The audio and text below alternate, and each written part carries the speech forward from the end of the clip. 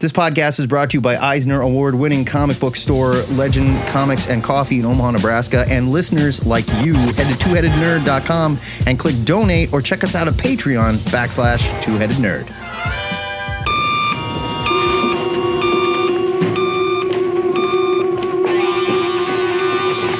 Yes. Ho, ho, ha, ha. Remember me, old chum? You jolly Coming to you live from the Ziggurat at Omaha, deep below the metro area. It is a very spooky THN cover-to-cover for Saturday, October 30th. That's Halloween Eve. For Halloween Eve. It's just one Eve. Yesterday was Halloween Eve. My bad. My name is Matt Baum. I mean, they're not going to hear this until Monday, and then it'll be turkey time, so whatever. I'm the Internet's Joe Patrick. Here's how it works. Every Saturday morning at 11 o'clock Central, Matt and I go live on Facebook. Pardon me. On our Meta page. Meta. Let's get it right. And on Zoom.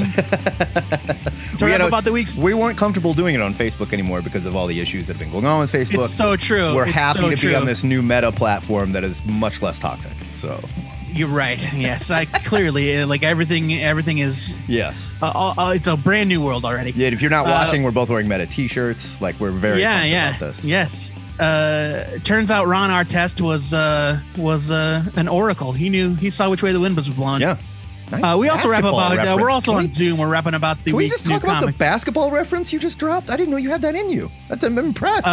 He was on Dancing with the Stars. Oh God, so. Never mind. I take it back. And also, I thought he played football. No, he was a basketball player. Keep going. Look, okay, it's new comics, nerd news, movies, TV, and of course, the question of the week live with our listeners. Just like Joe said, it's a live show. We need you to play along. Jump into our Zoom. You can find the link at the top of our stream on Meta. You can call us at 402-819-4894. That joke's going to get old fast, but not yet. Nope. Or you can click our Meta Call Now button. Chat with us in the Meta live chat. I'm going to do a little thing like this. You can't see it because this show's terrible for radio, quite honestly. It's a very visual medium. But I'm doing a little dance when I say Meta. You're bouncing on your ball, aren't you? No, I'm on my balance board. If you want to get in on the action, you can, but you can't be here live, that's fine.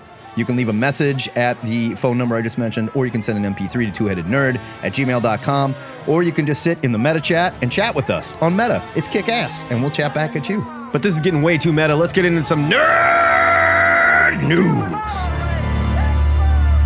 Yeah, that's how I get us back on track, off the Meta track. Yeah, we're off that Meta track, baby. The script. So before we get into the nerd news, you can be prepared for a discussion of some of the following, maybe none. We'll see. Star Trek Prodigy launched this week. Yeah, I totally forgot about it. I haven't watched it yet. Neither have I. Young Justice Season 4 also launched to no fanfare from HBO. I didn't even know it was a thing. Yeah, all of a sudden I saw something on, I think it was Comics Beat or the Beat Comics or whatever, and was like, that's a thing? I didn't even know. Our friend of the show, Jeff Hitt, called me. He's like, Young Justice is out and you're going to want to watch it. And he was right. And it's good. Doom Patrol, of course. Why the Last Man? Does anybody even care about Why the Last Man anymore? I think we could take a lot of this off the list, to tell you the truth. Yeah, well, the Titans of season ended. Stargirl, holy smokes, Stargirl, man, it is that show. Season finales next week. Lock and Key, of course, came back. If you want to get your feelings out about Dune, that's great too. But let's get into the news. Image Comics has made the decision to eliminate reprints. COVID has kicked the hell out of the American supply chain, but perhaps no industry has been hit as hard. Yes, no industry has been hit as hard. No other industry is taking as this the hard. Comic book printing business. That's certainly not toilet paper or any other. No, certainly not healthcare. No. Service workers. Yeah. While DC has been warning retailers about delays in their comic shipping schedule, Image is dealing with the shortages by seizing reprints effective immediately. Now, Matt, what does this mean for the collector's market? And it looks like my plan to buy 100 copies of Gunslinger Spawn doesn't look so dumb. now. Unfortunately, it doesn't look so dumb because this is going to launch a speculator like gold rush. This is going to be like that scene in Oklahoma where everybody's parked on the border and the troops come out and they go, and everybody races, their wagons out to stake their claims. And, this is going to be stupid, really stupid. And you're going to see speculators asking ridiculous money for comics that will not be selling for cover price later on. So I'm just saying, be ready for this and be smart. And there's no complaints here either. You can't complain because all you have to do to get the comics that you want and make sure they're waiting for you at the comic shop is pre-order them. If you do not, then get ready for the speculator tornado and don't complain. You have been warned. This is going to be ugly. I understand why Image is doing it. They probably don't make a whole lot of money in reprints, so it's not a real hard decision to make. But watch the frig out. This is going to get bad fast. And I'll bet already eBay is lighting up. Yeah, and I don't it stinks. And it's certainly not something that Image is doing No. As like some sort of sly business move. They don't gain anything from this. In fact, they're losing some market, Right. And like they it's in their best interest to make sure that people can get a hold of their books. But, this also isn't the first time that companies have made a decision to limit reprints and it had nothing to do with the supply chain. So digital, say what you will about it. I understand the hesitancy for some old school fans, but you know who isn't impacted by the supply chain? Yeah, digital My readers. iPad. So, Quite honestly, I I think there's an upside to this too. And if that upside is this encourages people to say, yes, I am interested in this new Image book, I'm going to add it to my pull file, then your comic shop's going to take a bigger chance and say, all right. Yeah. I mean, if we want to look on the bright side, if people actually do respond to this in the way that they should, it will be better off for small busineses and to know what you want when you want it. That is not to say roll the dice. That is not to say that will happen. No, I guarantee you it won't happen. But I can guarantee you what also won't happen is retailers deciding to order more of something because they think they won't be able to get it later. Right. There's no point. So no, I don't know. We'll see. This sucks, and I predict they'll be back, but we're trying to get through this shortage, all over the place. So quit whining, comic nerds. In other news, Iron Fist, no more! In shocking news this week, fan favorite Danny Rand has been released from his contract as Iron Fist, and Marvel already has a new character lined up. Hold on. Wait a minute. I like to pretend like they're wrestlers, like, Danny, okay, all right, the camera doesn't love you so much anymore, Danny. We're going to try somebody young and fresh. He's been busted down to the farm team. Yeah. Marvel already has a new character lined up to don the deep green V. That's a baseball reference, too, in case you weren't. It was. They first released a blacked out version of the cover of issue number 1, and later the same day gave us the full cover because I think they realized no one's going to be able to tell who this is anyway. No, it was a plan. It was a plan. Like they had because they had released the teaser, and then they were like in the press release they were like, look for more information later today on Marvel.com. And they really didn't give us much more. Joe, I don't recognize this guy in the cover. Marvel teased that we've met him before. So do we have any guesses? Oh, see, no, I don't think they did. I think that the implication is that we might know who he is. They did. They teased that some of us will know who he is. So we have, I'm not saying everybody, but if you've been paying attention, you've met this character. Do we have any guesses on the new Iron Fist's identity?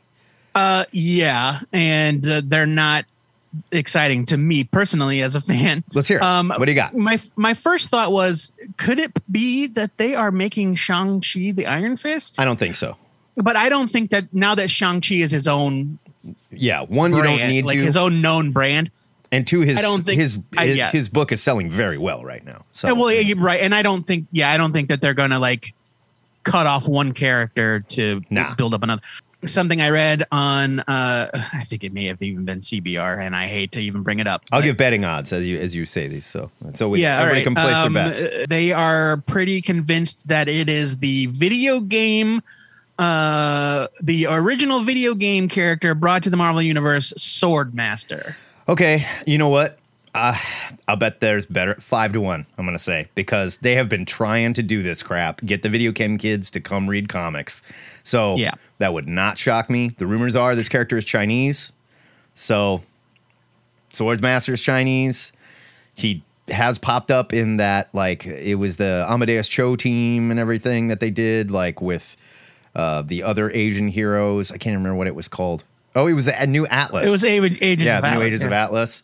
That could be. I'm saying 5-1. Who else do we have? That's all I got. Oh, like okay. that's literally the only speculation I've read about it. Yeah, as far as like Asian characters that we've seen recently, it's been a lot of these Atlas characters. So chances are it is one of them.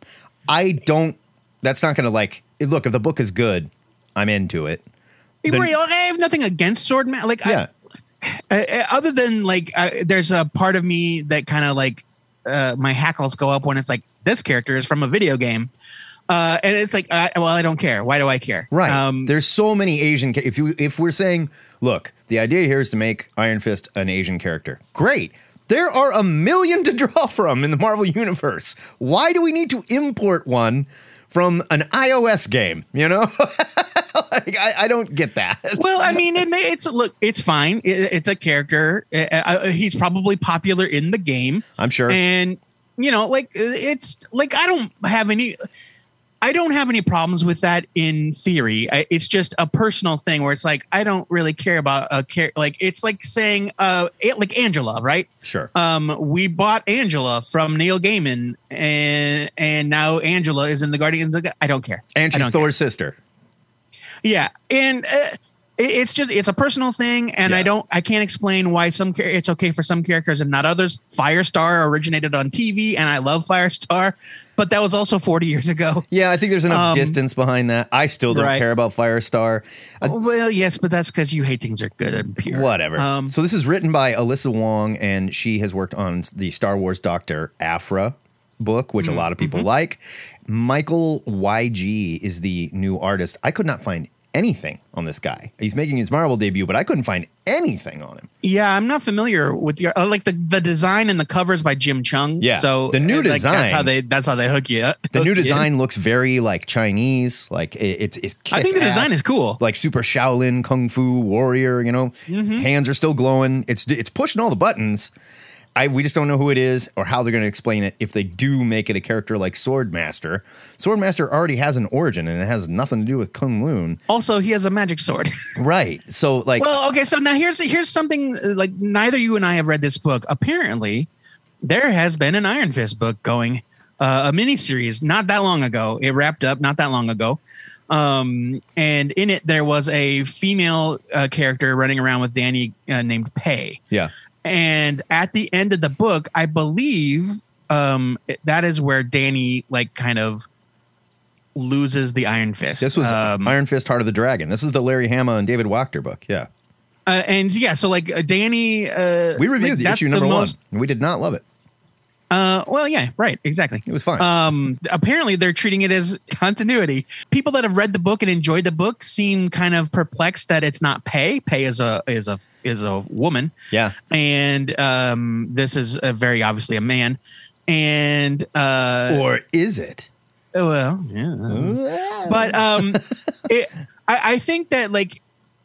I think that they took an opportunity to kind of maybe course correct something that people are upset about with the original version of the character, and Sure. that is the white savior stuff. And making Iron Fist a Chinese character makes sense. It doesn't mean that Danny Rand's not around. Sure. It just means that Danny Rand, like, how many Iron Fists are there? Like, There's been like, tons. We can have an Iron Fist that's not about Danny Rand. Well, Ed Brubaker also showed us that there's been Iron Fists for hundreds of years. Yeah, So yeah. maybe this is just the And- next one, whatever. I will say, okay, so we've got Swordmaster. I said 5-1. I'm going to put Pei at 10-1. Well, Pei is a woman. Uh-huh. I can't stress that enough. I'm still doing it. I'm throwing it. That's why it's All 10-1. right. The odds are All worse, right, but buddy. you'll make, if I'm right, you make more money on that bet. That's how it works. 10-1. Okay, is well, fine. yeah, no. Yeah, it's fine. It's fine. I think it should be good. Alyssa Wong's a good writer. I'm Yeah. not familiar with the artist, but that's okay. I love the new design, and I think the world is ready for an Asian Iron Fist. I think there's another aspect to this too, and it touches on the fact that, and I'm not saying that there is an Iron Fist show or an Iron Fist character coming to the MCU or UTV or whatever, but there is still a lot of bad blood from the Netflix Iron Fist. There is still a lot of bad blood from the White Savior stuff. If they are going to do something with Iron Fist at the MCU, not a bad idea to have another Asian character and an Asian character in the comics at the same time. Yeah, synergize them paradigms. Solves a lot of problems. So we'll see.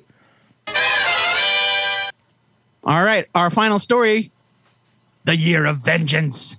Nothing says Valentine's Day like Ghost Rider, and this February, Marvel is celebrating by launching the Year of Vengeance to celebrate 50 years of Gary Friedrich and Mike Ploog's original Ghost Rider, Johnny Blaze. I should have said 50 romantic years. 50 romantic years of Ghost Rider with a new ongoing series. Marvel didn't give fans much in the way of details, but it did release a kick-ass art piece by Ryan Stegman. Ryan Stegman is not drawing the new Ghost Rider No, he book. just did this preview splash, basically. He's probably not drawing the new Ghost Rider book. It features just about every incarnation of the Spirit of Vengeance and really just one side character. All the other characters were Ghost Riders. Yeah. The one that's actually named Vengeance was not a Ghost Rider. Stegman also said it is the best, not only the best thing he's ever drawn, it's the best thing ever drawn. And he did say it was the best thing he'd ever drawn. And everything drawn after this, including anything he draws, will not be as good. Yeah, you know what? Hey, I'll allow it. Yeah. Matt, are we excited to get Ghost Rider back on the road again? This is written by Ben Percy, and the artist is Corey Smith. Although I can't think of what Corey Smith has done. The name is familiar. Right. But I like Ben Percy. Are you sure? Is it Corey with an E or is it just Corey with a Y? I copied and pasted that. So, okay. So let me Google him. But you know what? They get that shit wrong all the time. Ben Percy has been really good on Wolverine. And one of the things that Ben Percy did with Wolverine during a time where the X-Men are living on a sentient island, they have colonized Mars. It's like we both understand who we're dealing with because it is indeed Corey Smith with just a Y. Okay. But the point being is the X-Men are very unrecognizable to a lot of old X fans who aren't crazy about the Hickman madness. But I will say the Wolverine comic feels very much like old school Wolverine. And one of the biggest problems I've had with Ghost Rider is Marvel's just doing too much. They're doing way too much.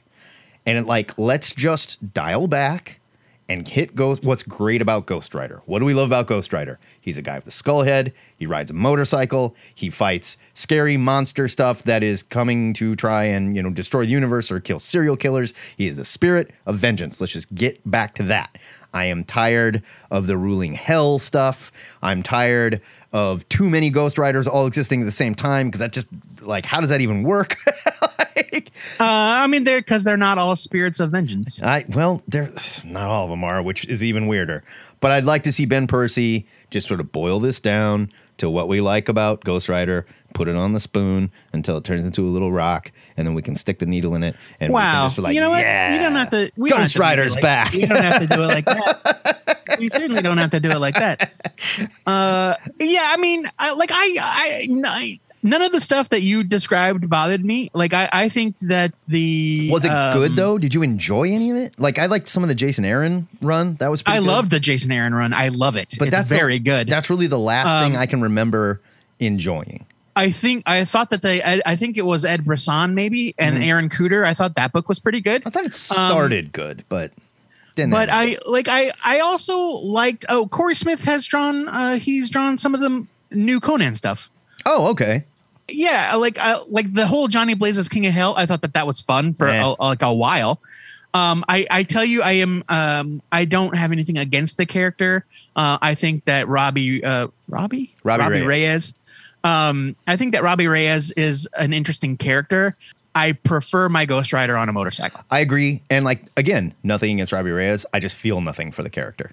Also, Sure. I don't need Ghost Rider as an Avenger, and I don't care who that Ghost Rider is. I don't need I Ghost agree. Rider in my I Avengers agree team. with that. Ghost Rider in the Avengers seems off. It's silly. I also I also don't need. It's a cool visual, but like I don't really need Ghost Rider riding on a woolly mammoth. Nah. You know, it's like I don't need the Ghost Rider of 1 million BC either. Well, like it's a fun idea, right? Sure. I love the idea that he's always been around. But it also kind of leads into that idea that like there's also always been a Hulk and a Black Panther and a Phoenix. That's and what I'm saying. Yeah. You're doing too much. Let's just go back to the spirit of vengeance. Focus on what we like I think about it. a back to basics approach is what's best. Yeah.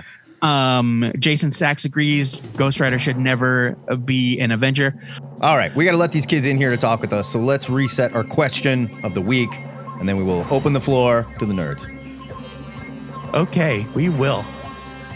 This week's question was submitted by Scott Evil via the THN forums. In the spirit of Halloween, which will be over by the time you hear this, I'm sorry, but not for you live viewers. Hey. Can you name one comic or other nerd media that you found legitimately scary? Not like a hot DC Halloween special scary, but something unsettling, nightmarish, or spooky. Also, we're not talking about the Friday the 13th comic or any horror movie. We're talking about a nerdy. I would argue like a horror comic counts. Yes, fine. A horror comic, yes. Yeah. I guess I was maybe thinking of something that wasn't like based on an existing horror property, but that's unfair. Because like horror comics Jason are versus fair the game. Valiant Universe, is like, I don't know if that really It's- counts. but that's scary for different reasons. Right. There we You are. got your assignment. Brian Domingos, welcome aboard. How are we today, and what are we rapping about? Good morning. I have power for the first time since Tuesday. Oh, you got hit with the bomb cyclone, huh? Oh my God! What a suck fest. Yeah, no doubt. Yeah. My children. Sorry, they named it after me. I don't know what that was about. I was Yeah, offended. I was like, "This is ridiculous. Come on, what did I do?" I was what all people did all week was trash you, and I felt I really know. bad about it. But Like, God. I'm gonna be a big person to admit that I did not back you up. I was like, yeah, I know it's a bummer. 'Cause, It's like, yeah, you're right. Matt is the worst. Yeah, this was. Yeah, I said we need to find who's responsible for this. That's, I've been hiding. I've been laying low all week. So I have an answer for the question of the week. But the interesting thing about I think the Iron Fist thing, and then the Ghost Rider. I feel like these characters they don't know what to do with them at this point, and the same thing kind of with Shang-Chi. And there's a little bit of like the idea that there was just an Iron Fist miniseries. Like, oh, there was like they're doing it like so frequently. And they did like this, Jean Luang Yang did the second Shang-Chi thing like within a year. And it's like, what are we doing? It's like these launches that are just occurring and they're just like trying to get something to stick. And Yes. it's just not working. And I don't know, like it's hard to care when it's like, you're going to do 12 issues of Ed Brisson and, Aaron Cooter's Ghost Rider, and then it's over. And then a month, they take a month off, and then there's immediately another Ghost Rider series, and then that cancels, and then another Ghost Rider series. And that's part of what I was talking about. They've been doing that for so long with the Ghost Rider, where it's just gotten so watered down that like who can even keep track or care?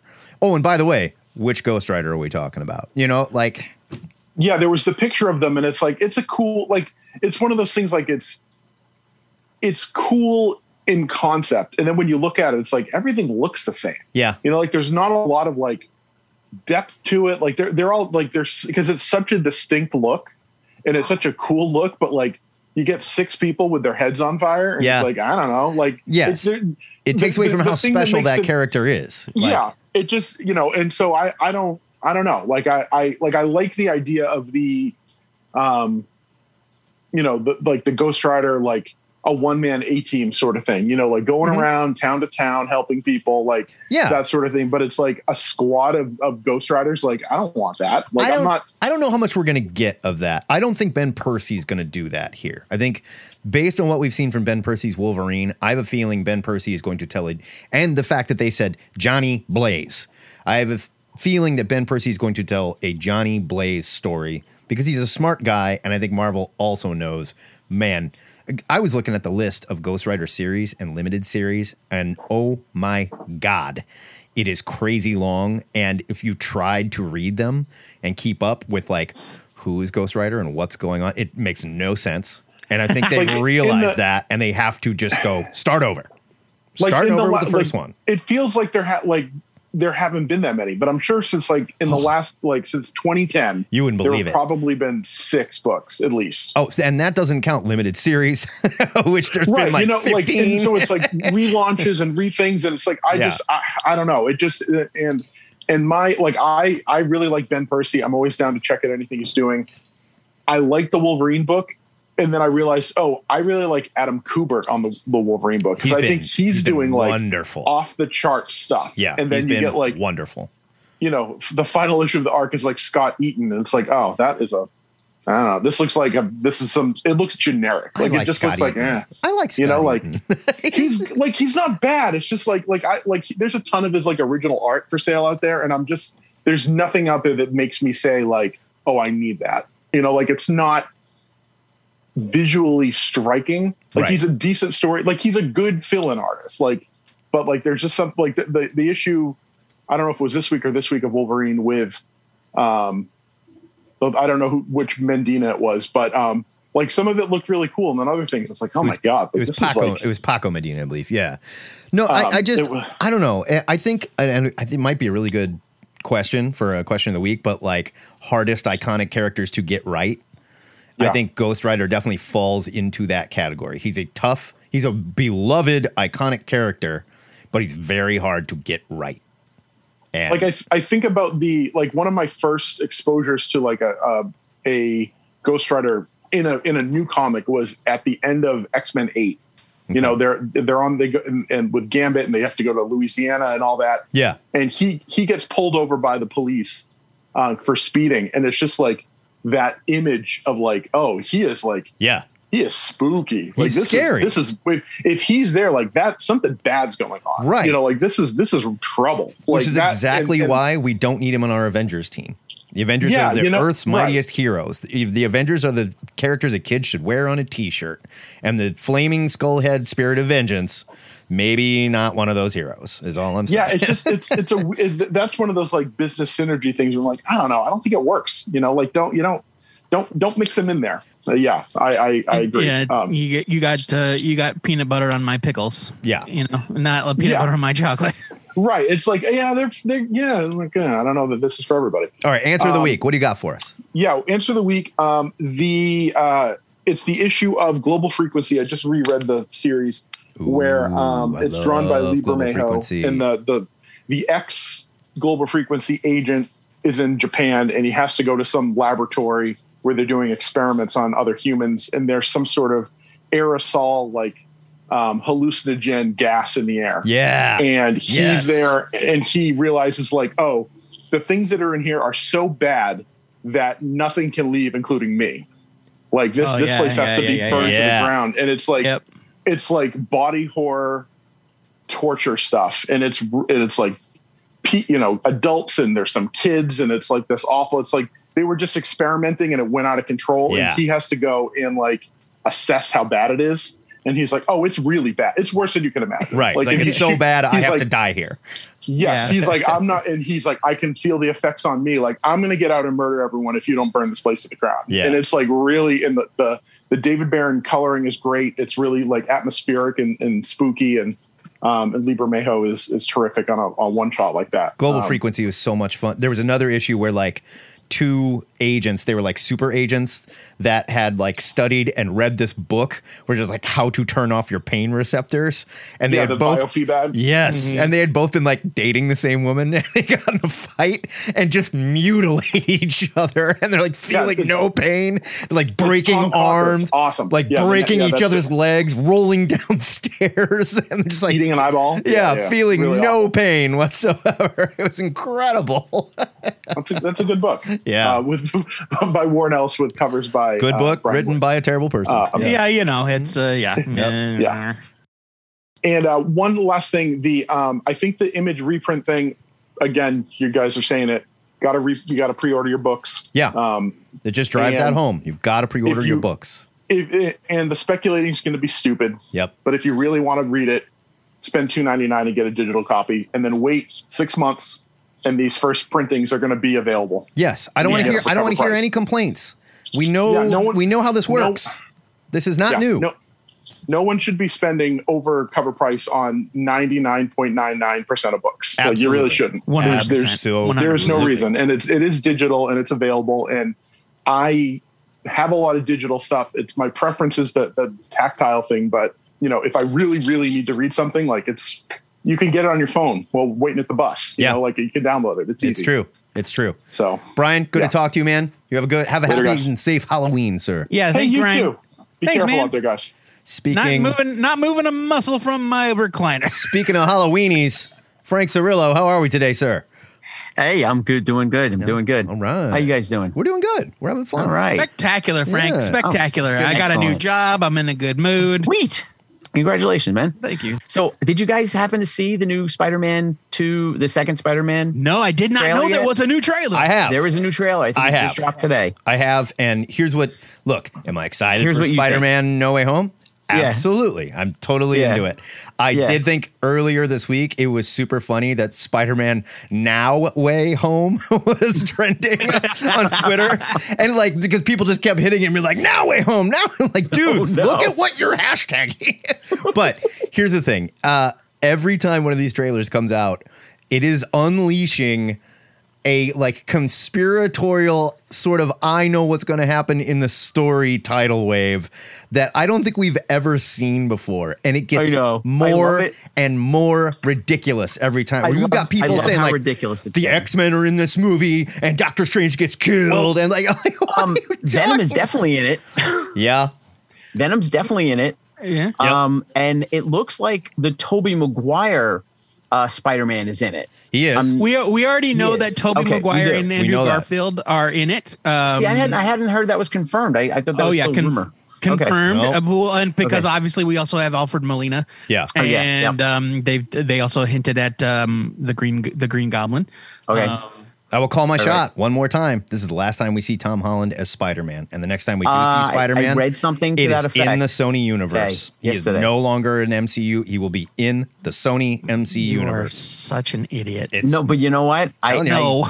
I hate to say You watch. he's right, but Like, you know, 'cause no one needs to prove Matt right. I will entertain the fact that he's right about Tom Holland no longer playing the role of Spider-Man. Maybe, yeah. But like, there is no way after all of the billions of dollars they've made that Sony and Marvel will not continue this very lucrative relationship.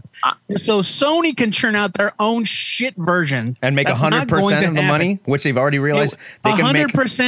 100% of a far smaller piece of the pie. They're yeah. not going to see it that way. Now that they've got hits with Venom, They which is won't not see even it that way. Certainly, Venom they certainly 2? didn't think it was a good idea to make the deal to begin with after failing to make two other attempts. Joe Patrick, Venom 2 is barely a movie, and it made almost $500 million. Yes, but that's They still have not learned their Do you lesson. know what the difference But- is between $500 million and $1 billion? I do, and they think they can get there. You watch. 500 million. You watch. It's 500 million, but you like the difference between the staggering I love those staggering facts, right? Like if you were to if you made X amount of money per day or whatever, it would take you X amount of years to make $1 million. I totally agree. It would take you Let's pick this up. 100,000 years But to how make you about- $1 billion. I get it. But how And about- Jason how about Sachs this? just dropped in the chat too. Sony will be more than happy being in their own universe. They've learned they can be independent. They And- were already independent. They were watch. already independent. What if Venom is literally just an aberration, and any other Spider-Man movie they attempt to make is just garbage? Because look at they've had Like- how many Oh, Spider-Man? don't movies worry. has Sony They made? will And- be. Sony doesn't understand that. They think they've got hits. right, and that's the problem. It's like Venom is an aberration. Venom is a character that people will they love. You go put out the shittiest Wolverine movie, and it's going to make money. Yep. Because it's Wolverine. Absolutely. People love these Venom movies, even though they have nothing at all to do with anything related to Venom. Right. Like they are barely Venom. Yes. And Sony's learned that's all that matters. And look, I like the first Venom movie. I know that I'm not like not everybody does. I don't want to hear it from Matt. I already know his opinion on it. But a lot of people really like those movies, and that's fine. But Sony will make so much money having Spider-Man in the MCU. Okay, we can keep going round and round with this. I think you're 100% right. Because I don't want him to go. And I agree with you, Joe. Sony's I just don't trust Sony to not make that decision on their own, thinking we can do it. We don't need them. We're tired of them screwing us around. That's the problem. I think Matt's right, though. That's the problem. Here's another possibility that I'll entertain that I think is within the realm of possibility. That's the same thing. Well, yeah. I mean, I didn't want to phrase it like, I'll allow it. Like, no, I mean, like, this is what I think is possible. That Sony decides that they want to take a crack at making their own Spider-Man movie. Mm-hmm. But that doesn't preclude him from being part of the MCU still. Like, they can make their own Spider-Man movie without him being part of the MCU. They did make their own Spider-Man movie. It was Spider-Man. It was the animated Spider-Man, Spider-Verse. Yep. And it was fantastic. And it was a massive However, hit. It wasn't the current MCU. So it wasn't, I mean, it had nothing to do with it. Also a whole totally different studio. Really, right. Sony Animation. Yeah. But I think that they could still allow Spider-Man to be a character in the MCU and say, we're going to produce our own movie, Marvel Studios. I think Thank you could. very much for your help. I think, Joe, I would like to say, Joe, I 100% stand behind what you're saying. And I don't want that either. I want Marvel to keep making them. Yeah, I agree. I do too. I'm not saying I don't want that to happen. I'm saying I don't trust these jerks. Marvel has the best intention for the characters. Yes. See, but here's where Matt and I differ. Matt likes to get into these like conspiracy rabbit holes where he thinks that gigantic mega corporations make decisions out of anything other than profit motivation, like out of spite, out of jealousy, out of pride. I'm not saying that at all. Do not make decisions. I'm not based saying on that at all. We can do it. I'm not saying that at all. They think they can make all the money. Have in the past. You definitely have in the past. They think they can make all the money. That's where they're at. I think that Marvel as a studio wants to make money, but they also want to make good stories. And I think that Sony as a studio literally just wants to make money. Yes. And I think that they're going to try to make the money the way they can. I think that when CBS was like branded everything CBS, and they started putting on Star Trek shows, which I'm going to this is my transition, my segue. Good job. Thank you. I think that them changing over to Paramount made it a lot more palatable for people to go, I'm going to get Paramount Plus now and not CBS All Access. Definitely. And Paramount Plus, it's like, that's our movie division. And that sounds more important. It's not just TV. This is cinematic streaming magic. Well, and there's, at least for me, I can imagine there's a certain assumption that comes with a name like CBS All Access, where it's like, $5.99 a month for all the Big Bang Theory I can handle. Right. And by the way, Big Bang Theory is not even on it. Don't forget about King. Or but King of Queens is there, right? Like CBS sitcom X, right? And The Good Wife, and well, and like The Good Son too. That's not to say that like there's bad. There's an audience for those shows, sure, but it's like that's not the same thing as saying you can watch all the Mission Impossible movies on here, right? It's like Paramount. Okay, Paramount. It's that like they're a Paramount's a lot more inclusive of all of the entertainment. But I would also say Paramount bringing all the Star Trek stuff in-house, saying it's ours, we're done farming it out to Fox or whoever is interested. It's been the best thing they could possibly do for Star Trek.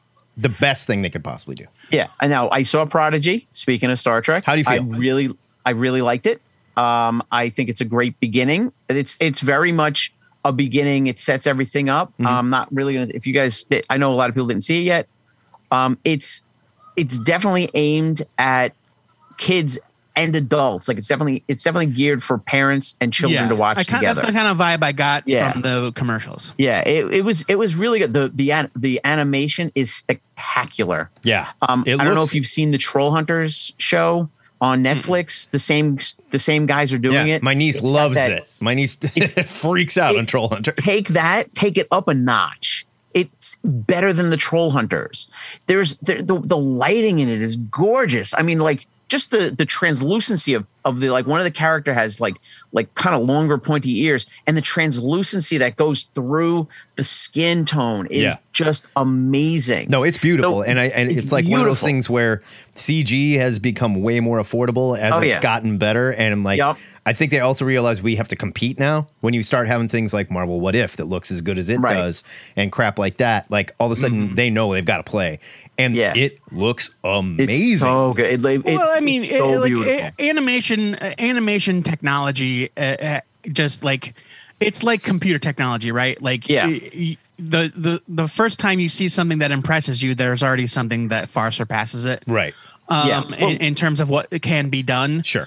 Like even back in the day, like Walt Disney Studios in the 50s, their computer animation was great. Like, well, like it was brand new. You give them a break. It's the 50s. Walt Disney Studios created entirely new technology. Yes. To make like Snow White, specifically Snow White. They invented this like multi-level camera type thing where they that thing's 2 stories tall, by the way. Yeah, it's huge. Yeah. Where they could film different layers. Yeah. Like they created like analog Photoshop before Photoshop. Pretty much. Exactly. And, pretty much. Amazing. And like, and so, they're animators are innovators. And like, it's just, I'm blown away. Like when I see stuff like Spider-Verse. Yeah. And I'm like, Jesus, I can't believe this is a thing we can do. It was amazing. And then so some shit animation studio craps out the Emoji Movie. And it's just like, and you know, whatever. Like I'm picking on the Emoji Movie, but there's lots of movies like that where it's just like very bland CGI. They're going for a different crowd, right? It's no imagination. It's like no style. That Spider-Man movie needed to look that way to be as cool as it can be because it's Spider-Man. Star Trek needs to look this good animated because Star Trek. And that's what I'm saying. Like if you're going to make an animated property, like there's a place for something like Lower Decks. Sure. I really like traditional animation, and like it's all well and good. I hear somebody screaming. My son is something. All right, listen. Fabulous! My son peed on the floor. Oh, great. Wow! Yes, Frank, I'm going to get going. I'm going to let you handle this. Well, Frank, my answer to the real quick was The Brood. Okay, love it. We're going to let Frank go.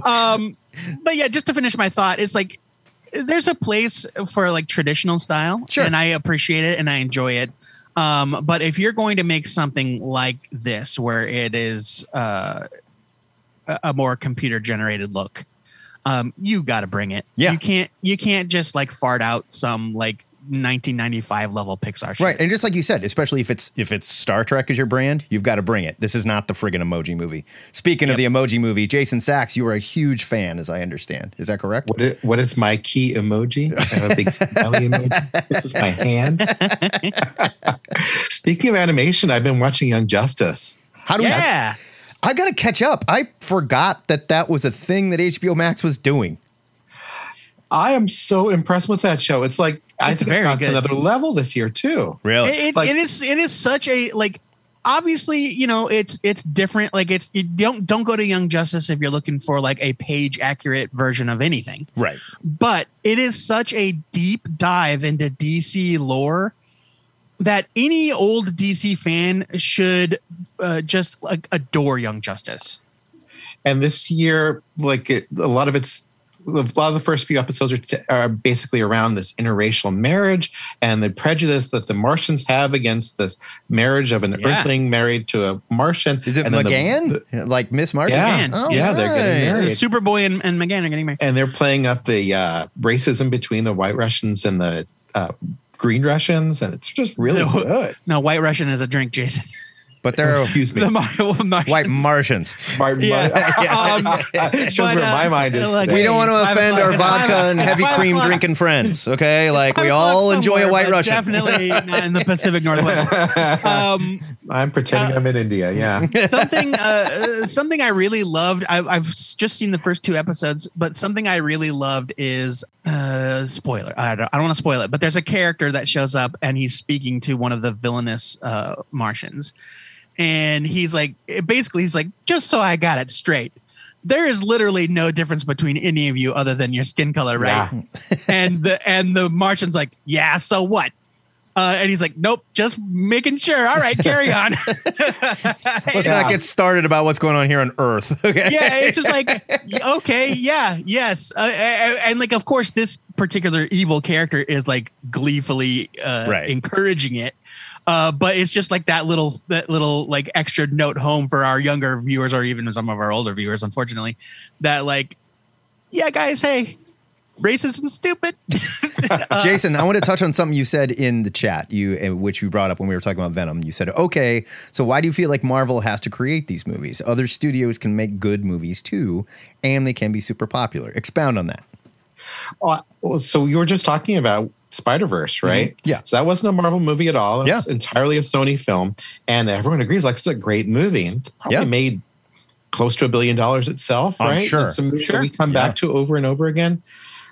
You know, I don't think we have to have Marvel be the company that makes all the superhero movies that are good. And in fact, like, we've seen a lot of signs of the Marvel kind of approach stagnating over the last few years. Yeah.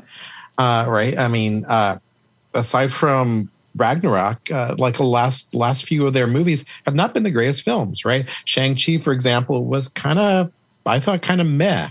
Really? Well, I mean, I think it depends on like. Well, I still love them. I still very much love them, but yeah.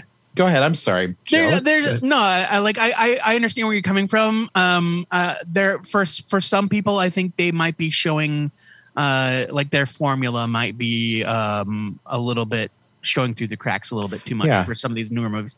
And like I certainly agree with you, Jason, that Marvel doesn't have to be the studio that makes all of the Marvel movies and for them to be good. But I have no confidence in the live action Sony film studio. I don't either. And I think when it comes to the comic book movies and separating Spider-Man from the MCU, and like when we Sony love Animation, him so much there. Sony I don't Animation, they're their own group of creatives. And but I agree that that's probably one of the best comic book movies ever made, and certainly beloved. But when you talk about, you know, wrenching Spider-Man away from his home in the MCU and putting him back into Sony's hands because they think they can make a better profit, I'm not excited. I'm not excited about that because Sony doesn't make great superhero movies. So it is like a corporate. It's a thing corporations want to do to maximize their profits, right? Mm-hmm. And it's like incumbent on them, to their stockholders, to try and maximize their profits. Yep. So I think it's likely that they are going to pull back Spider-Man. And I don't think that necessarily means it's going to be you're going to be unhappy with the movies. I think from Sony's standpoint, just like you were saying, Venom 2's made $500 million already or something. Yeah. Like, to them, it's got to be crazy for them to think of not canceling this agreement or not renewing the agreement when it expires, because they're going to maximize their own profits and their own ability also to make secondary money off. They are also in a position where Spider-Man, Venom, things around that has like single-handedly saved Sony Pictures. That they were getting ready to sell off the entertainment division of Sony Pictures because it just wasn't making them money, and they were making way more money selling TVs and shit. This has saved that. So to say that they don't want this flagship character to lead Sony Pictures, I think it's insane. I think they're bringing him back.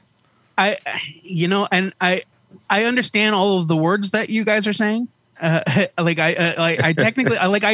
understand the idea. I just don't think that. I don't have confidence that the property would be good, and successful financially does not equate to good. I have no confidence that it'll be good. I'm not saying hooray. I also think that there's a reason why Sony made that deal. There's a reason why we were hearing all of this hubbub about the deal ending following a No Way Home, or what was the second one? Far From Home. Far From Home. And there's a reason why Sony re-upped the deal. And so we don't know how much money they really make. And I bet it's a lot. And so I don't know. You know, anything's possible. the idea does not excite me. Me either. I gotta like- say also, I did not like Homecoming. I still think it's one of the worst Marvel movies. I don't get that at all. I loved it. Spider-Man Homecoming, the first one. The first one. Oh man, my, I really wow. loved it. Yeah. My heart, Jason. Yeah, I don't know. Listen, I have a Jason and the Movie Notes about that. You can give it Fair enough. a good listen. All right, Plug. Jason, and the always Movie good to Night. talk. I have Also Classic Comics Cavalcade. Check There them you out. go. Yeah, Wherever it's on fine both. podcasts are distributed. I have a answer to the question of the week, Get us. Yes, please. What do you got? which is a nice classic deep cut by me. So we all know about Steve Bissett and John Totleben drawing Yeah. Swamp Thing. Oh yeah. Greatest run of Swamp Thing ever. Oh yeah. Easily. Before they did Swamp Thing, they did another amazing horror comic for a comic called Bizarre Adventures, issue number 33. They did a Dracula comic. Really? That is Wow. the darkest, like spookiest ass comic you will ever read. Wow. It is just written by Steve Perry, who's in the sad backstory. It's a medieval saga about the curse of Count Dracula. It starts with heads on pikes and animals impaled and Dope. goes deeper and deeper into the Varney. It's drawn in this beautiful ink wash style, and even like normal human faces are eerie as hell. The comic just like almost glows with this intense horror feel to it. I It gotta is find this. spectacular. I didn't know this was even a thing. I gotta find this. Tragically, he gave up on a comics career to go sing lead vocals for Journey. Well, I mean, it I'm turned out fairly well. I'm sure it's a real life. Turned out tragedy. fairly well It until they actually replaced him with that asked for it. Filipino kid. Am I right? No, I like the second you said Bizarre Adventures, the logo immediately popped into my brain from going through a billion long boxes in my lifetime. Who printed Bizarre Adventures? Who was it? It's a Marvel book Okay, it was Marvel. All right. from 82. Yeah. So it's like literally like just before they took over Swamp Thing. I will Fun. definitely find that. Jason, That's awesome. it's good to talk to you. We got a bunch of jerks in line to talk to, though. So Thanks, guys. we miss Thank you. you, Jason. Always good to hear oh, from you. good. Oh, Wait. sorry. Oh, shit. I had already. Thank you. I had already hit him. Yeah, thank you. I think he was Congratulate saying you. congratulations. Thank you, Jason. I appreciate it. David Robbins, how are we today, sir? Doing all right, gentlemen. How you guys doing this morning? We're doing well. What do you got Super for duper. us? I've got a convention report, but I'll go do a quick, like ridiculous answer to the question of the week first. Okay. Because you're just looking for pop culture things that were genuinely creepy and disturbing, right? Yeah, and nerd adjacent. Yeah. Okay. This is nerd adjacent. When I was growing up, a young little nerd, the late night commercials for the Time Life books and the gray light bulb head aliens. Yeah, totally, man. Yeah, man. Because there was always like, Time Life, World War II. Time Life, the history of dogs. And then they were like, Time Life, UFOs. You know, like, it's great. Mysteries of the unknown. Totally. Yeah. I love it. Yeah. So You got that voiceover. Yeah, that, the images of the gray light bulb head aliens have stuck with me for like 30 years. Love it. So, quick hit. LA by Night ended their 5-season run last night. They announced that it was the end of the chronicle of this story. 5 seasons. They wrapped up the story. All of the episodes are now available on YouTube. They were going. They were going this season Twitch on Friday night, and then Saturday morning the YouTube replay went up. Yeah. So they're all up, and they announced that in 2022 they're starting New York by night. Oh, fun. So they're gonna do a new story, same world. Some of the characters may or may not come over. That is still up in the air. Cool. But for people who are interested, the whole story is wrapped and told and out there. Awesome. So, and then I have convention report. Yeah. Because I've been to a couple since we last talked to each other. I was at the final Wizard World Chicago. How was it? Yes. It was small. Yeah. It was downsized. If you guys have been to Wizard World Chicago before at the Donald Stevens, at one point, so when I started going, they had just the lower level on the left-hand side of the building. Right. Then eventually they expanded to both lower levels, left hand and right hand. Yeah, because Wizard And World was huge, and then it contracted, and then it slowly expanded a little bit, and Yeah. So they went they've been at lower, both lower, and then lower and upper on the other side as well. Right. This year was just the lower on the left-hand side, and it didn't even use the full room. Yeah. What was So- attendance like? Attendance was light. There were people there. The guests were not. The guests were good, but it's not. For the most part, aside from a lot of the cast of Winona Earp, wasn't a lot of people that hadn't been there before. I don't mean to make that face of Winona Earp fans out there, but No, those people, Winona Earp fans are devoted to their show. Yes, and they love it. Begrudge them nothing for that. I can't get over the fact that Winona Earp is played by Mrs. McMurray from Letterkenny.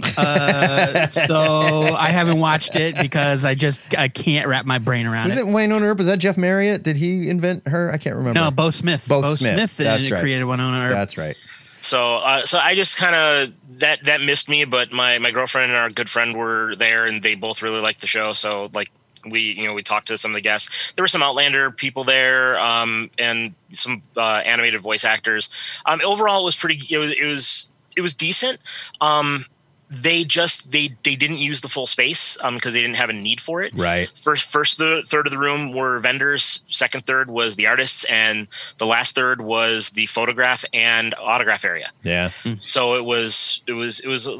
So no scaled reason to back. buy a full weekend pass is what you're saying. We got there on Saturday morning. We went to see Alton Brown on Friday night.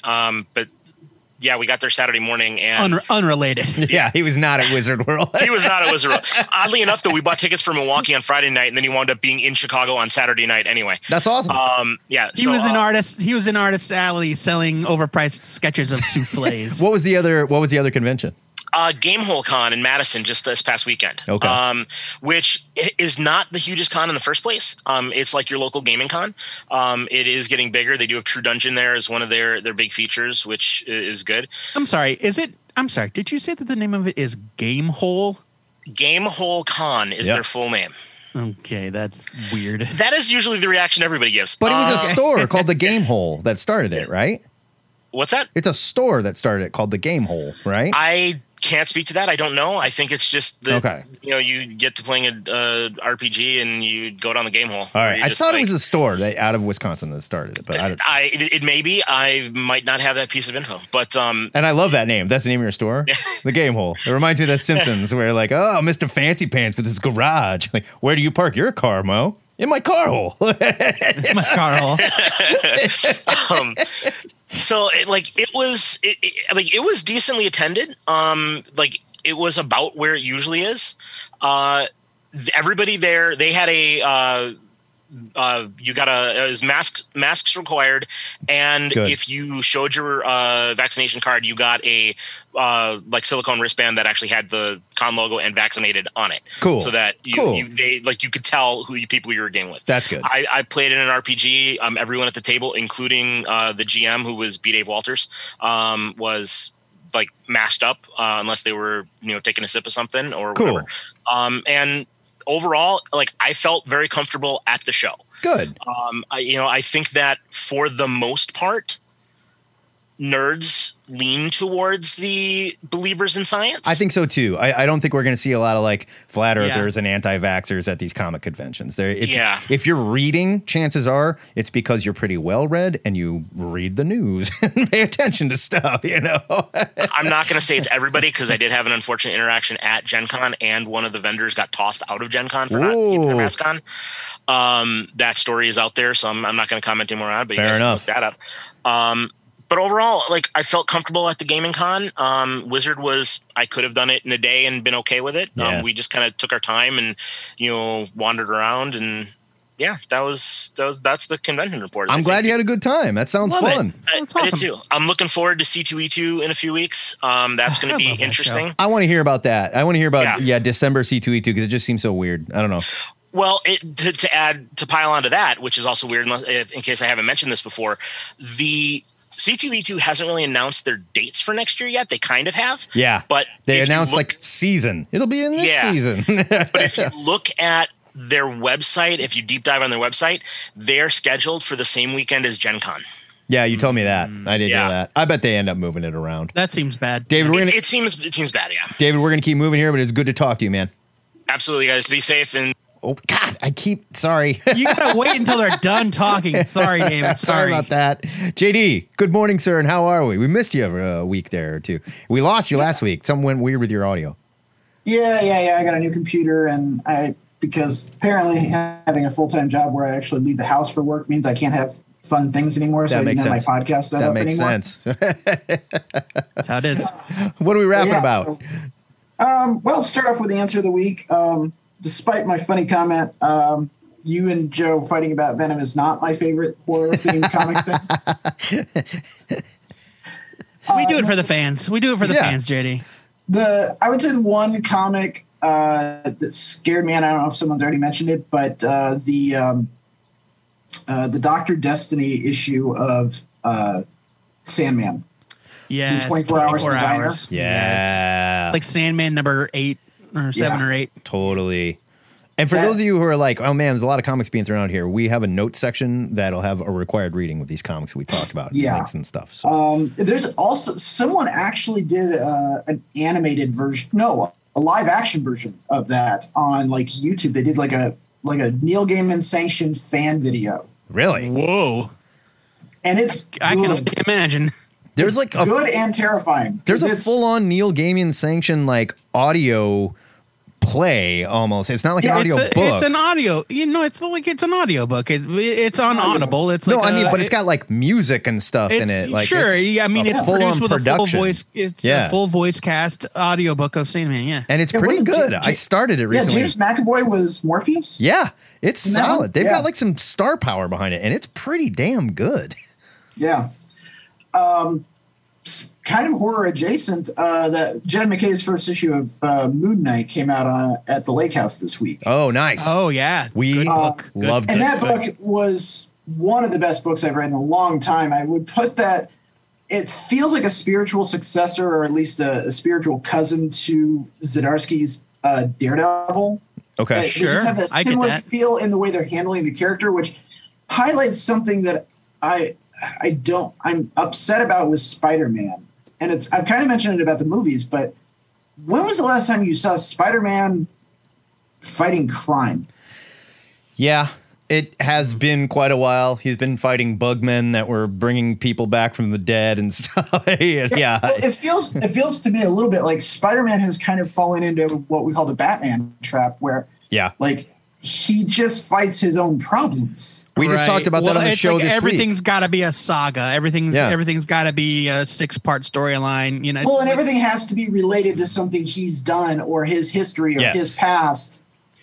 So he creates a self-perpetuating problem where, to a degree, I literally do feel like, to a certain degree, if he stopped being Spider-Man, we would probably not have Green Goblin anymore. Yeah, New York would be a safer place if he wasn't around. I mean, all right. Look, I'm not trying to get all J. Jonah Jameson here, but the guy's a menace, you know? I think that there's a fair argument to be made that Batman has probably created as many villains as he. Oh, for sure. Batman has been way worse for Gotham than Spider-Man has been for New Spider-Man, York. Gods come to Gotham like, I want to kill Batman. You know, it does help, but I just feel like he hasn't in quite a while. He also doesn't beat up on the mentally ill, you know, like as a rule. But also, like, if Batman doesn't exist, then Bane doesn't show up and take over Gotham. You know, it doesn't happen. Yeah, you're right.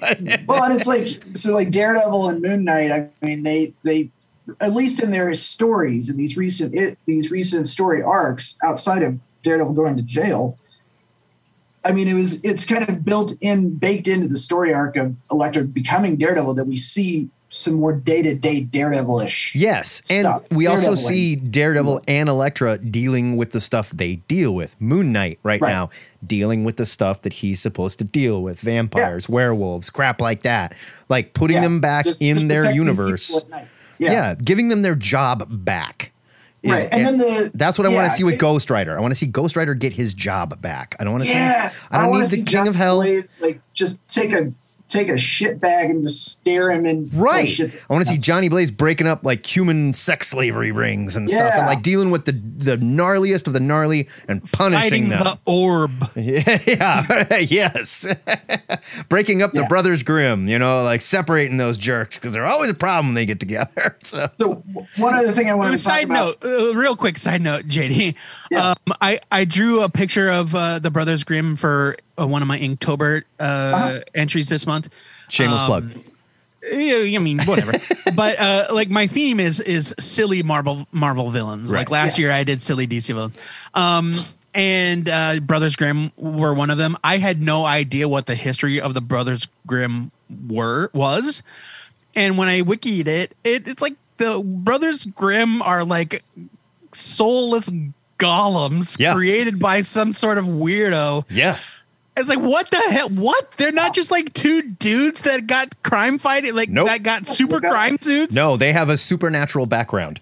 Yeah, it's so strange. Anyway, carry on, JD. I was like very perplexed. So I had a weird hot take Marvel opinion, which is I heard some other either headline or some clickbait thing saying that Thor Ragnarok was the first auteur-led MCU movie.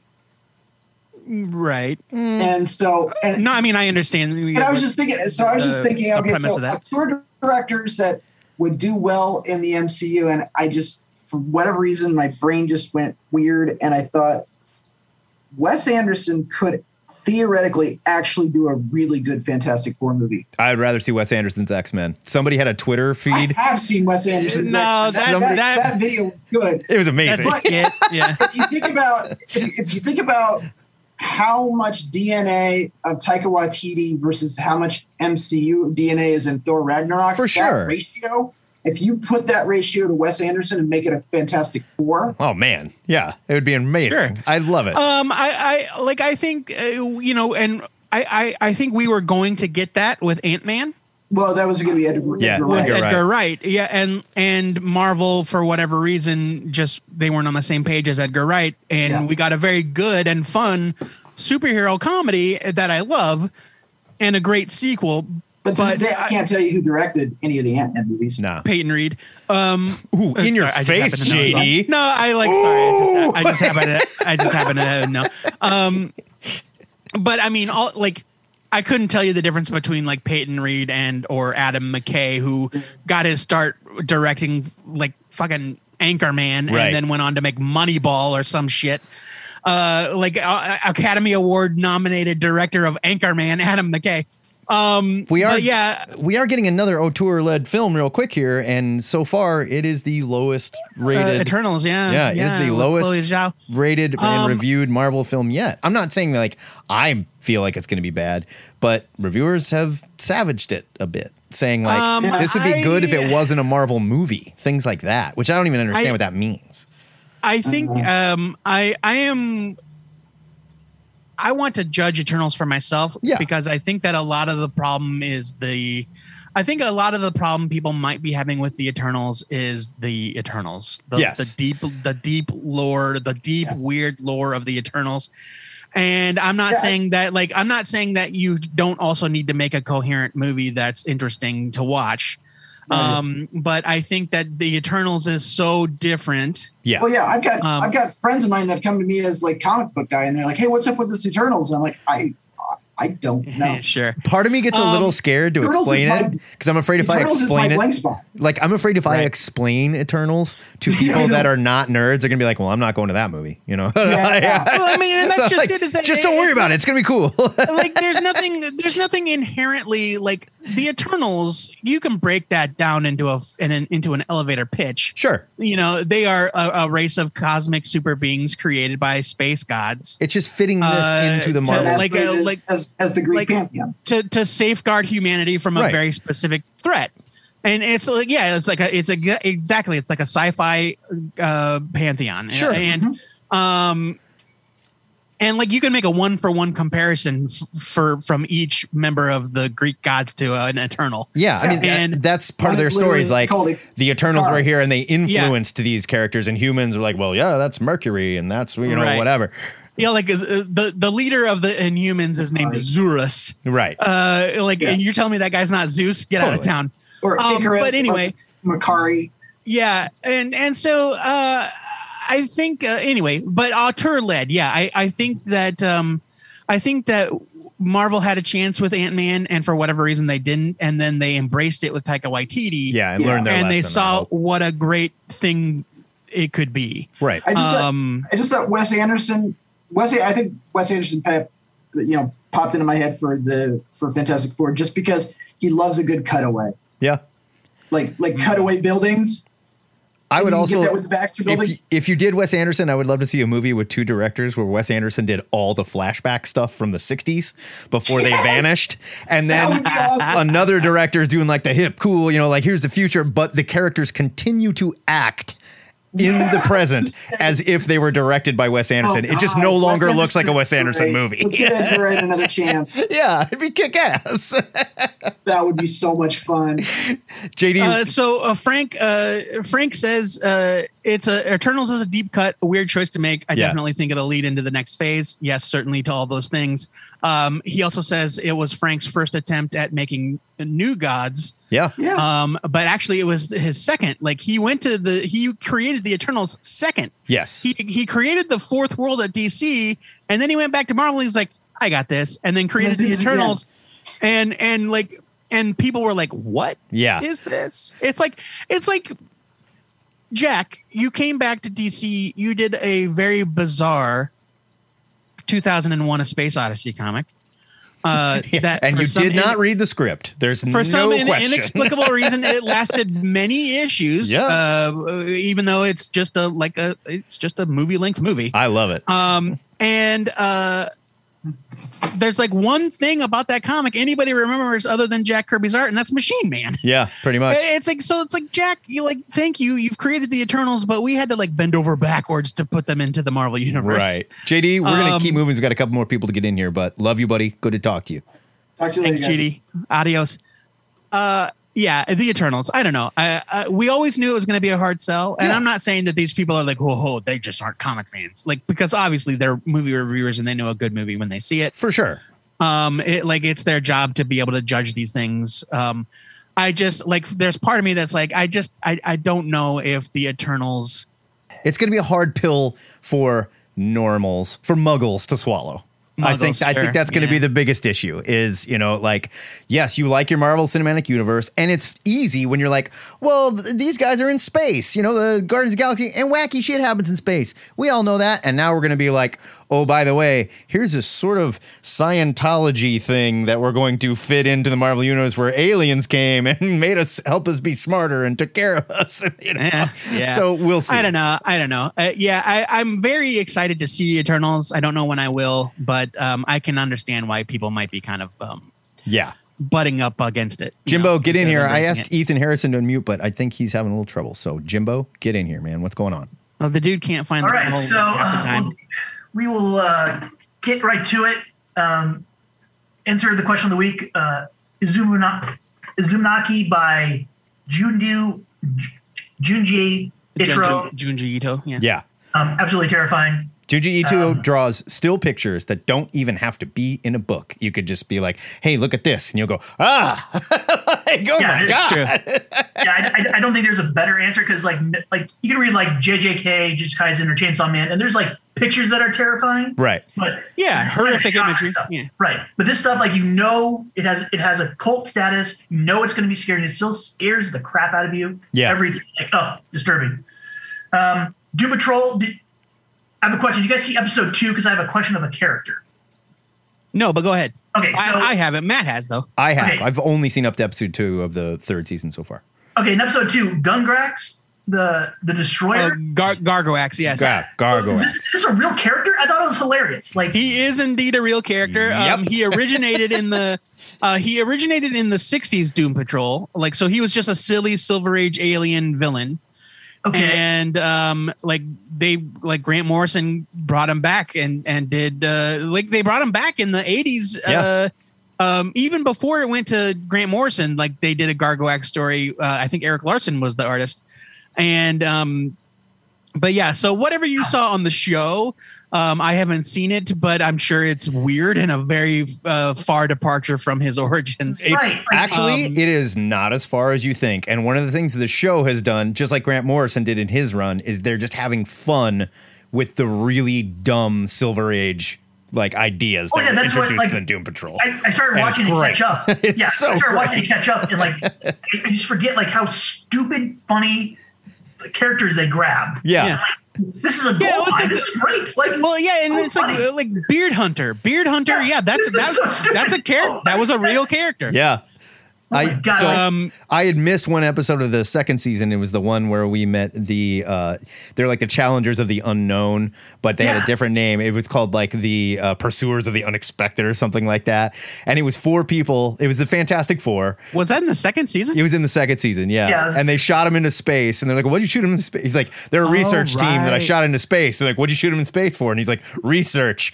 And they came back and one of them was basically Negative Woman, where she has the negative spirit inside of her, but she's learned to control it. The other 2 just got horribly irradiated, and they're out of their minds, and they still think it's 1955, and they're wrestling with each other and running around, speaking as heroes, and she's like, yeah, they're dying. And they end up burying them in the end in the backyard, because they're just twitching and dying. It's great. I guess what I like about it is it just pokes fun at these really stupid characters and these premises. It is so good. I'm assuming Marvel has stuff. Why don't they do Marvel has a lot of stuff like this. I don't know.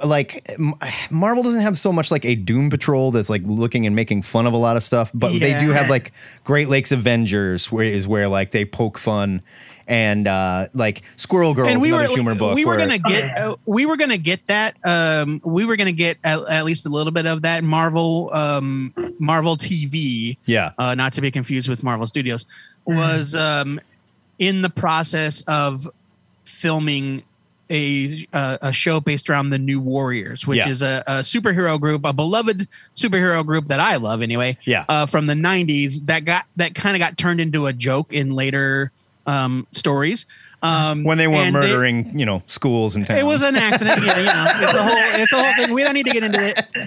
But it looked like the show was going to kind of merge the New Warriors with the Great Lakes Avengers, because Mr. Immortal was going to be there, Squirrel Girl was going to be in it, and they were going to lean into that. So we were going to kind of get that comedy. Silly Marvel side, right? But for some reason, the No Network, or the network that had it, was like, no thanks.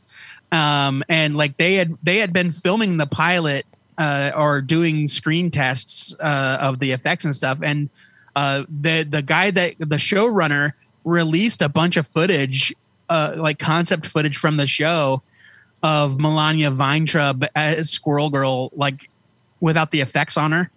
But so she had this big tail that was obviously going to be CGI'd, and the costume, and it looked good. It looked good. I'm sure. They didn't go for it. In the chat, Tony brings up a really good point. He said they're not doing it because Marvel thinks their crazy stuff can still make $100 million opening weekend at the box office, and he's not wrong. If I know we say how doesn't Marvel have stuff like this? Yeah, and I would argue Rocket Raccoon and Groot are right up there with some of their weirder screwball stuff. But that's just it. Is that those characters if you look back to the comics, especially the Dan Abnett, Andy Lanning comics that inspired the 2014 movie. Those characters are not played for comedy. No, they play them very straight. It's not that they don't have funny moments. But it's not like a laugh a minute like the Guardians movie, right? Where it's nonstop jokes. The Guardians of the Galaxy at first is a brutal war comic. Yeah. Because it comes hot on the heels of one of the Annihilation events. Yeah, it was space genocide comic, basically. Right, yeah, and it's now the Guardians of the Galaxy have to go around and fix everything that got fucked up during the war. Pretty much. So Rocket Raccoon, haha, it's funny he's a raccoon. Don't call him a raccoon because he's an alien and there's no such thing as raccoons in space. James Gunn brought that humor and ramped it way up. Definitely. So Doom Patrol, just a little background of Doom Patrol for Jim and for anybody that might not be familiar. Doom Patrol was a Silver Age DC comic, just like a straight superhero comic. Very goofy. It came out within months of the X-Men, and so it's kind of like an Armageddon Deep Impact situation where it's team of freaks led by a weirdo in a wheelchair. Yeah. Who's got a strange agenda. And so Doom Patrol lasted for a while. The characters died. They came back. They died. They came back. And then in the 80s, they relaunched them, and it was popular enough at the time. But about a year and a half in, a young, fresh-faced Grant Morrison took over the book and turned it into something completely different. Right. Like bizarre, hilarious, extremely meta, very meta referential. And that book became something so different than what it was that they folded it into Vertigo, which was DC's imprint, where they would put out the weird and the bizarre. Yeah. And the difference between Marvel and DC is that DC had a home for stories like that where people embraced them, and Marvel really never has. Yeah, that's true. That's true. They had Epic in the 80s, but it wasn't not quite the same. No. And like DC had a place where weirdos would go to find weirdo comics, and that's where Hellblazer came from. Constantine. That's how we got the Sex Men. The Sex Men, right? The Sex Men from Doom Patrol. Sex Men? What? The Sex Men, yeah. Like the Brotherhood. They show up when people are too horny and they chill them out. Yeah, right. That was in season 2, right? The Sex Men. It was such a great episode. Yeah, like Beard Hunter. But yeah, Sandman. What am I missing? Constantine. Oh, the Swamp, like the HBO or the DC Unlimited Swamp Thing show that lasted a season that was very Vertigo inspired.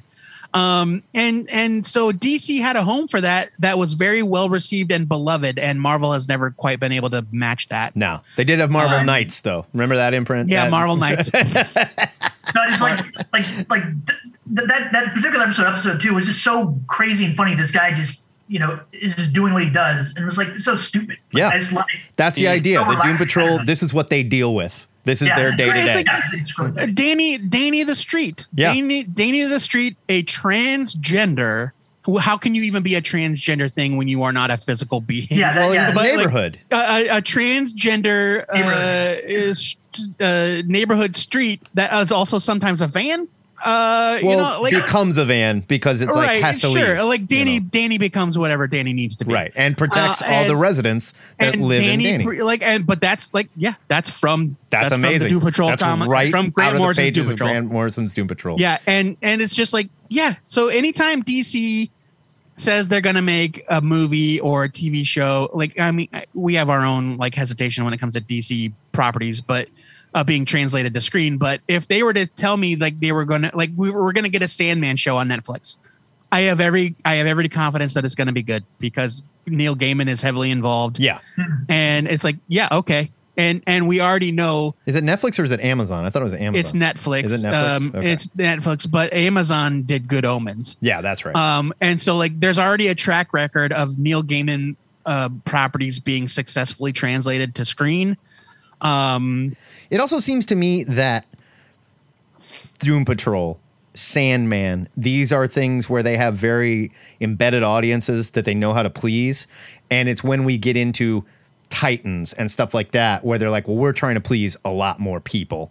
So it's not going to be as weird, or we're going to water some things down or make it a little edgier, stuff like that. I don't think they do that with things like this because they know what they're expecting. Nobody thought Doom Patrol was going to blow up the world and be like, Doom Patrol is the most famous superhero show. No, it's too weird for that. So let's lean into it and do it. Well, and also there's also no baggage that comes with decades of superhero continuity that yeah, like with Robot Man, for example.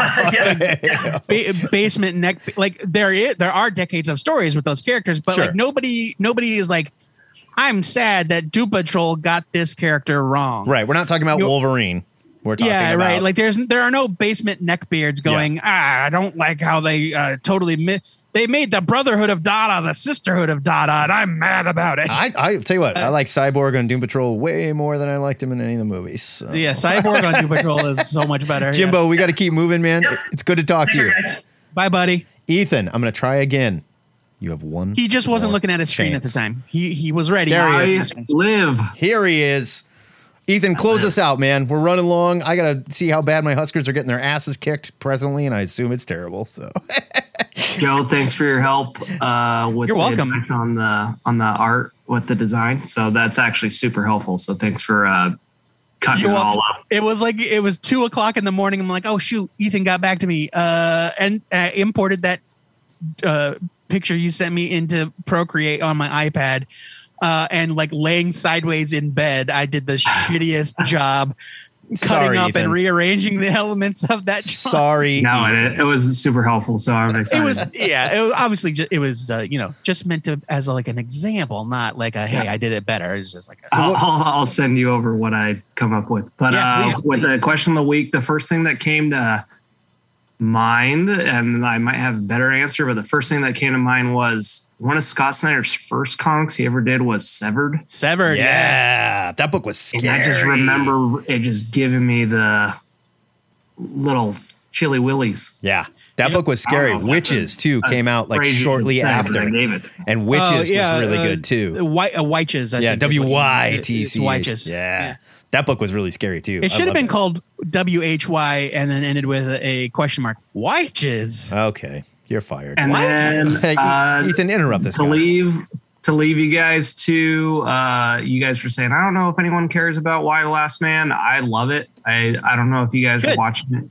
I haven't seen the last episode or two, but I haven't seen past the third episode. I am done, and I really, really enjoyed it, and it's gone.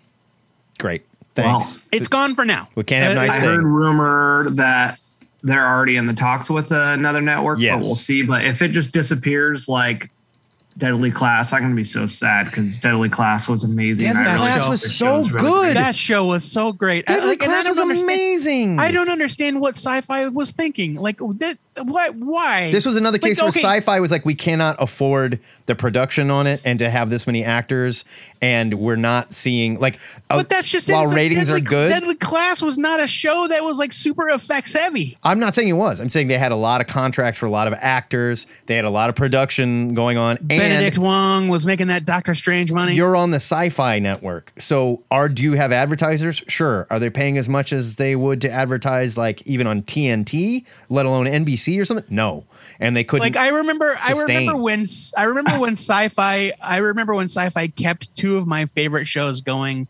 by inserting very obvious, very awkward product placement for Degree antiperspirant into the episodes, like into the stories of certain episodes. It was not Warehouse 13, but Eureka for sure. Where it's like Degree antiperspirant, it basically saved that show from cancellation. And so there was an episode where one of the scientists essentially creates Degree antiperspirant in a lab. God. And it's like it's yeah. And it's like, hey, look, you did what you had to do and then you moved on. Fine, great. But yeah, no, I like sci-fi big budget shows, I don't know. We don't really know. The same thing happened to their Stargate show. It was very it was like Stargate Universe was like really well reviewed. It was very. But those Stargate shows lasted 10 years. No, Stargate Universe lasted 2 seasons. Stargate Universe, but it was a spin-off of Stargate SG-1. I agree, but this was years later, and they were doing it with bigger production and people you recognize. And but it was we don't know could that not afford to make more. We don't know that Deadly Class got canceled due to budgetary reasons. Yes, we don't do. know why. Because the guy that wrote it, Rick Remender, came out and talked about it and was like, "I'm heartbroken."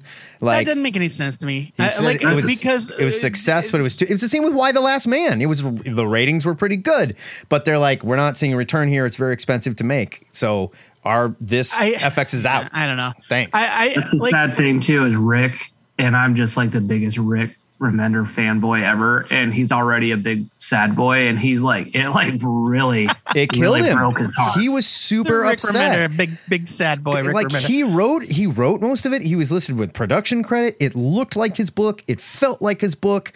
It was such a great show, and to see it go away when it did, it was just heartbreaking.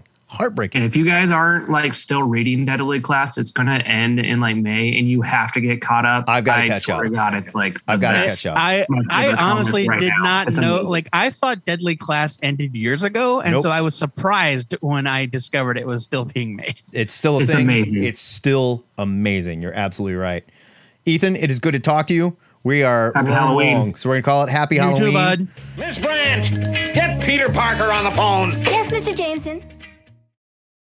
All right, let's check the THN hotline messages. It is voicemail time in the Ziggurat. Hey guys, this is John. So you're asking about like books that have really unsettled us and just creeped us the hell out. And Bernie Wrightson, he does a lot of really great books and like has some unsettling art, as well as I'm blanking on his name, Richard Corbin. Like he does some books that I've just been totally skeeved out about. And there's a ton of like really great, American, European, Canadian artists. But like, I think that title is held by Southeastern Asian artists. Like, and I think a lot of it is they do such visceral, disgusting body horror. Totally. Junji Ito is probably the one that people are most familiar with. And it is just unsettling. And it's like so many times per book, like you're just flipping through and you're like, Jesus. Yeah. Like it'll just be like bubbling, caustic, wounds on people, or like maybe like a face that's mutated into like just a pile of teeth and like an eyeball up here. It's like Pablo Picasso really happened to someone's face, and then there'll be like a tentacle coming out, and for some reason like toes on that face or something. Just like centipedes Google with baby search any of heads that for if feet. no one's familiar with that. I'm sure most everyone that's listening to the show has seen his work. That stuff is just horrific. There's something that I read in the early 2000s, not from Ito, and I actually don't know who the artist is, and I don't know what the comic is. A buddy had let me borrow it. But it had like one of the most unsettling pages I've ever read in a comic. And there was this like demon-infested person, and someone was like reaching out to like, stop them with their hand. And that person like grabbed with one hand two of their fingers, and with the other hand their two other fingers, and then just like split it apart over a series of like 3 panels, just like splitting it like you would string cheese, and just like it erupting into this geyser of gore. And then the final 4th panel, which was kind of larger, was like the person on the floor, and you could see like their arm was ripped all the way up to their shoulder. And it was just, that one really stuck with me, especially for someone that used to be like kind of an edgelord. Used to be, would watch a whole bunch of disgusting, terrible things on the internet. That's one that has really stuck with me over the years. If anyone knows what I'm talking about with that scene, if you can get back at me, that'd be awesome. I would love to find out what that book was and like recheck it out. So, anyways, have a great day. I can picture this too, and I know what he's talking about, but I don't know what it's from. And I want to say it. My first reaction was a Vertigo Hellblazer issue, but I don't know if that's it.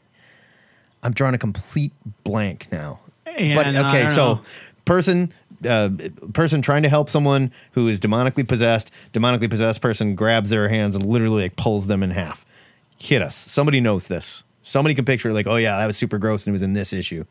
Like, oh yeah, that was in Muppet Babies number 4, I think. The Marvel Muppet Babies, not to be confused with the Now Comics one. So, the Now Comics. It wasn't Now Comics. It was Star Comics, and Star Comics is part of Marvel. Oh, so gotcha. All right. Your prejudice is showing. All right, let's get into our answers. What do we got? Okay, so comic book horror is something that I find kind of difficult, at least for me. Not in terms of like I think the stories are well done and the art is good, but I don't often like a comic book that makes me like genuinely sad. Like it's rare for a comic book to actually like really give me the chills. But one I can distinctly remember, and I was talking to Matt about this before the show. I had the name wrong. I thought it was called Fringe. It was actually called Flinch. There was a Vertigo kind of dark sci-fi horror anthology in the early 2000s, late 90s, actually. It launched in 1999. Yeah. And it lasted a couple years. It was called Flinch. And it was just like 2 or 3 short stories per issue. And they got a lot of big names. Like the very first issue has a story drawn by Jim Lee. It's gorgeous and heartbreaking. My story is from issue number 3 of Flinch, and I wasn't buying it on the regular at the time. because there's pre-comic shop employment, and so my budget was a little bit more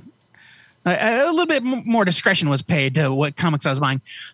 But Flinch #3 has not only does it have a lead story by Kelly Jones, drawn by Kelly Jones, favorite of the show, but there is a story written by Garth Ennis, and it's drawn by Kieran Dwyer, who is an artist that you probably have not heard of if you haven't been reading comics a long time. He did a very beloved run of Captain America. He's the guy that brought us U.S. Agent as Captain America. That was Kieran Dwyer. He also had a run. He did the tail end of Kurt Busiek's Avengers. He also drew a self-published comic called Lowest Comic Denominator, which is filthy. It's just filthy. Okay.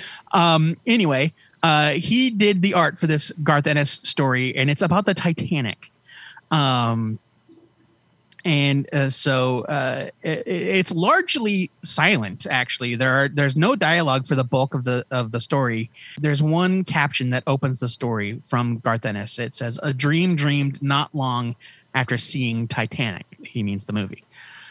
And it's the Titanic shoving off from port in England, and people saying goodbye, and it's well on its way in open waters, and suddenly all of the rich assholes in first class in the dining area go from being like posh, hoity-toity, whatever, to like super sinister looking deviant. And they go down to steerage where all the poor people are and proceed to have what can only be described as a cannibalistic murder orgy. That's the secret horror of the Titanic is that it was just a way to eat the poor people, these evil rich people to have this ritualistic bacchanal. They eat the poor. Basically, they eat the poor, yeah. And they're like summoning demons. They're trying to summon demons and shit.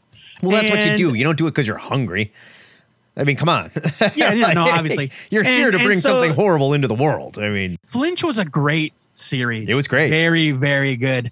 I don't know if you can find it. Like, I don't know if it's digital. I don't know if the books, the collections are certainly not in print. I find it hard to believe. There's no way that the issues are worth any money. So no, they're out there though, definitely, because they were printed quite a bit back in the day. So they've got. Well, I mean, it was a Vertigo comic from a major, it was a major publisher, and big names were involved. So, you'll be able to find it at comic shops probably, but Flinch appears to be, it appears to be available right now. Flinch Book 1, the first 8 issues of Vertigo's quirky, star-studded horror anthology. This is from the DC site, so there you go.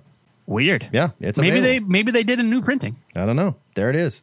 So my comic book answer goes to this was Alan Moore's Swamp Thing. It was actually an issue that was drawn by Stan Wooch. Steve Bissette does the cover though. It's Swamp Thing Volume 2, number 38, and it's the one where Swamp Thing is investigating an old flooded town. Oh my God, I almost picked this. The river expanded and literally swallowed a town, more or less. And there's always been rumors that there's ghosts down there still living in the buildings and stuff. Well, the town was inhabited before it was flooded. The town had a problem with vampires. And after it was flooded, the vampires just stayed down there and hid in the underwater town. And the book opens with these 2 kids, and they're going to swim in sort of this eddy of the swamp and whatever. And they're swimming around. They're like, all right, let's get out of here. We got to go. And one of the kids stays in the water, and I can't remember the kid's name, but they're like, Ricky, what are you doing? Ricky, come on, let's go. And it's from the kid's point of view, looking into the water, and Ricky's just sort of frozen with this blank expression on his face, just sort of looking back at the kids. And they're like, Ricky, what's your problem? And then you open this 2-page spread, and it's from under the water looking at Ricky, and there are 4 or 5 vampires sucking on his legs. Feasting on him. Yeah, and feasting on him. It's such a creepy moment. Because you just think about how dark swampy waters are and what could be down there. Such a creepy book. I loved it. And just great imagery. Swamp Thing. it's such a wonderful kind of askew take on classic monster lore. Yeah. That like very much reminds me, or that I'm sure kind of inspired something like 30 Days of Night, right?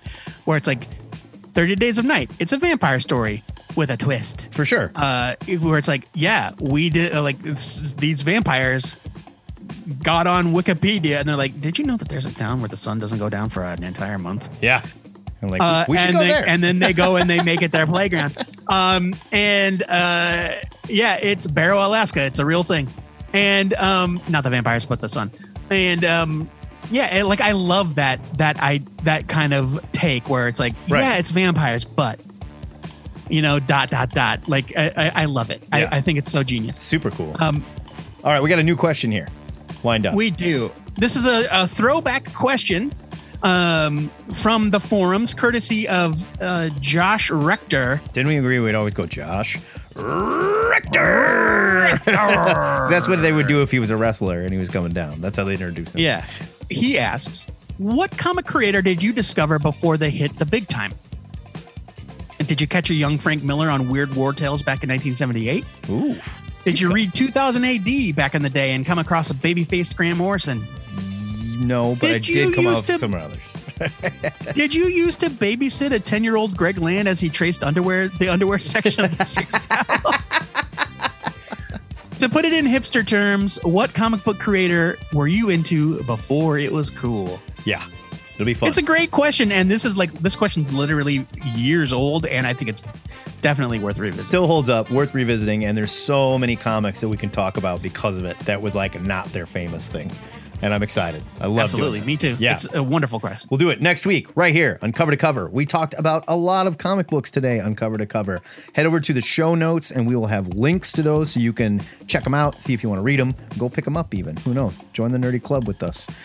Next Wednesday, we will be back reviewing new comics again and looking at the THN. Take a look. It's in a book club read for October. It was Joe Hill's Basket Full of Heads. So you've got a few more days to read that. If you want to catch up, read along with us. We'll give you a sneak peek of that, and then it'll be in our Patreon extra for everybody that supports this show.